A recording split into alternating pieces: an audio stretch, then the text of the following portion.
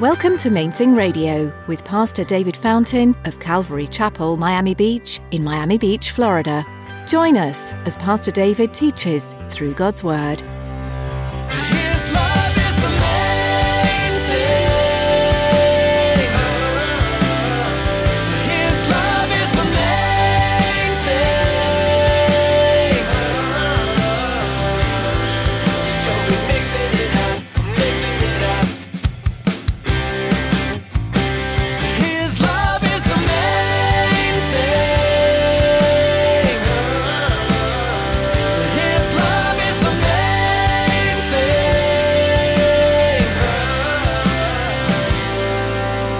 Hundreds of years before Jesus was born. The fact that Jesus displayed his power through signs and wonders, right? Jesus didn't first come and rule as king. He didn't first come in with a military victory. First, he came to conquer sin and to show his power, this beginning of restoration through the miracles and signs and wonders. That was prophesied in Isaiah 35. In the midst of all this darkness, Apostle Paul reminds us that the Word of God is a source of power. He says that through faith in Jesus Christ, we are saved and made righteous in God. In today's message, Pastor Doug speaks from the book of Romans and guides us through Paul's letter to the Romans. Stick around after today's message from Pastor David. I have quite a bit of information that I'd like to share with you. Our web address, podcast subscription information, and our contact information. Now here's Pastor David in the book of Romans chapter 1 as he begins his message, Facts. His love is the main thing.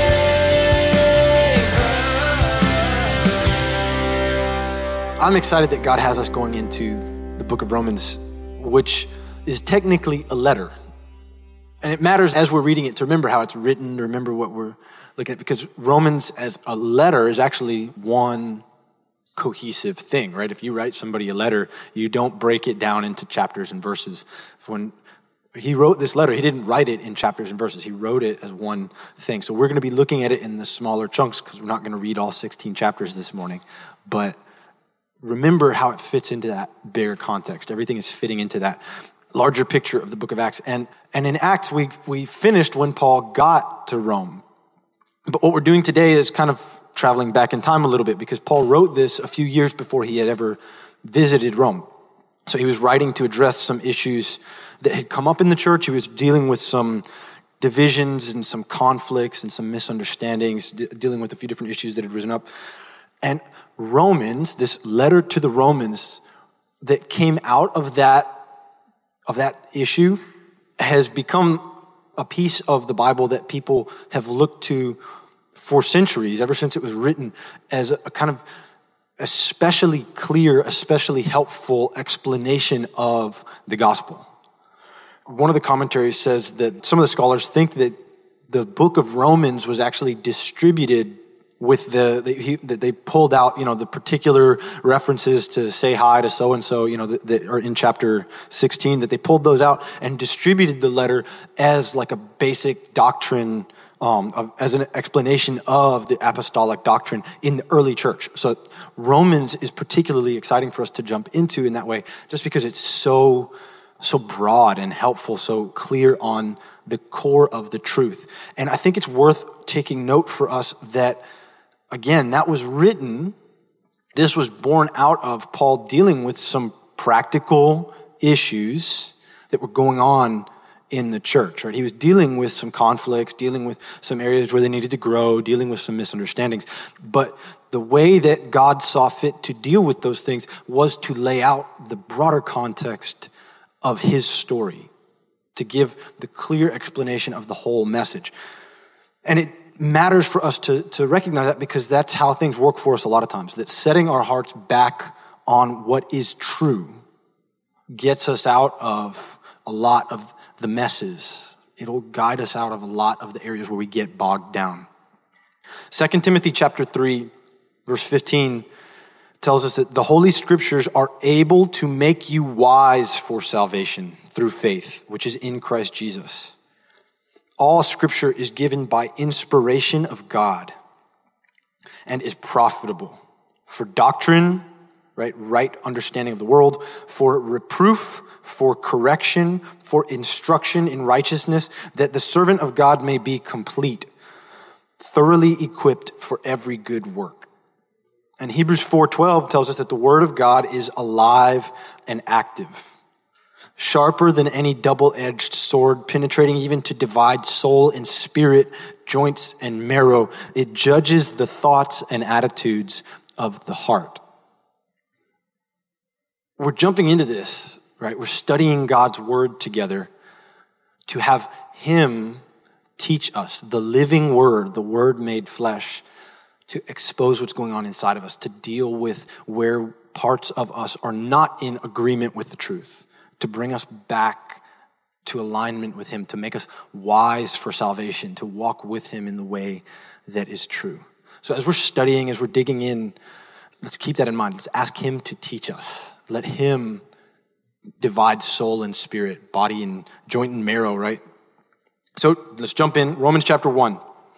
Paul, a bondservant of Jesus Christ, called to be an apostle, separated to the gospel of God, the message of the good news of God that he promised before through his prophets in the Holy Scriptures concerning his Son, Jesus Christ our Lord, who was born of the seed of David according to the flesh, declared to be the Son of God with power, according to the Spirit of holiness, by the resurrection from the dead. As we usually do, point out three things as we go through this first chapter. And the first thing I want to highlight for us is that the foundation of everything is the truth of Jesus. Right? Paul introduced himself by declaring who Jesus is. And he specifically points to these evidences of who Jesus is, right? Prophesied, promised, according to the prophesied lineage, attested to by the Spirit of God, by the resurrection of the dead. He talks about in other places the fact that the resurrection didn't happen in a corner. It happened visibly. Lots of people saw Jesus walk around after. He says there's hundreds of people who met him who you can go and ask about this. Because the clear message, the foundation of Christianity is not fundamentally a philosophy or a moral message or better ways to live your life. The core message of Christianity is that Jesus is the Son of God, that Jesus of Nazareth is actually, verifiably, literally God. That's the core issue. The message is that he created humanity. And he gave us this great dignity of choice, and then we corrupted humanity. Adam in the garden chose sin, and that we since then have borne this sin corruption inside of us. And so that judgment that was merited for that, God wanted to spare us, wanted to set us free, so he stepped in. And he bore the consequences on himself, and he conquered that sin nature. He bore the consequences, he conquered death, rose from the dead, so that when we look to him, we can be saved. The whole thing is Jesus. The whole point is that Jesus literally came and died and rose from the dead. So that's the substance of everything. That is the foundation of everything. And so I want to point out some of the specifics here that Paul touched on, the prophecies and everything, because it matters for us to have some grounding in the truth of all this. Just for some references, just to throw a few of these out there. Jesus was born specifically of the kingly line, right? He was born of King David and Solomon and down on through. And the specifics of that are really interesting, the way that God fulfilled that promise through Mary and through Joseph's lineage as it's written out for us in the different Gospels. That was prophesied in 2 Samuel 7, in Isaiah 11, in Jeremiah 23, in a ton of other places, mostly 600, 700, 800 years before Jesus was born, 600, 700, 800 BC, right? Hundreds of years. Jesus was born in Bethlehem, in the city of Bethlehem. That was prophesied in Micah, again, hundreds of years before Jesus was born. The fact that Jesus displayed his power through signs and wonders, right? Jesus didn't first come and rule as king. He didn't first come in with a military victory. First, he came to conquer sin and to show his power, this beginning of restoration through the miracles and signs and wonders. That was prophesied in Isaiah 35. The fact that he had a forerunner, that John the Baptist came and prepared the way, that was prophesied in Isaiah 40.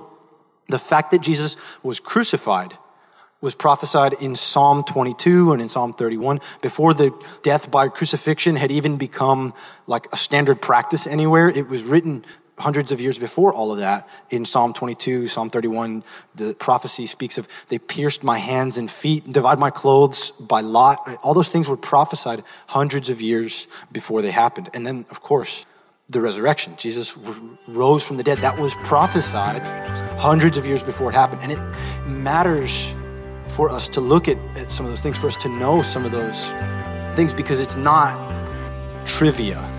His love is the main thing. His love is the main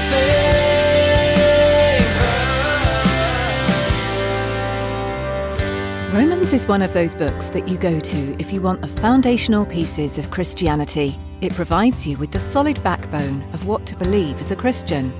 Today, you heard just one message from a whole series in the book of Romans. As you continue listening to these teachings, you'll notice God's intent and heart in bringing salvation to every lost soul. There are some verses in the final chapter that say, "For I am not ashamed of the gospel of Christ, for it is the power of God to salvation for everyone who believes." It's remarkable when you think about it. Have you gained some great insights from today's teaching? If you'd like to hear more messages like this one, check out our podcasts page at mainthingradio.com.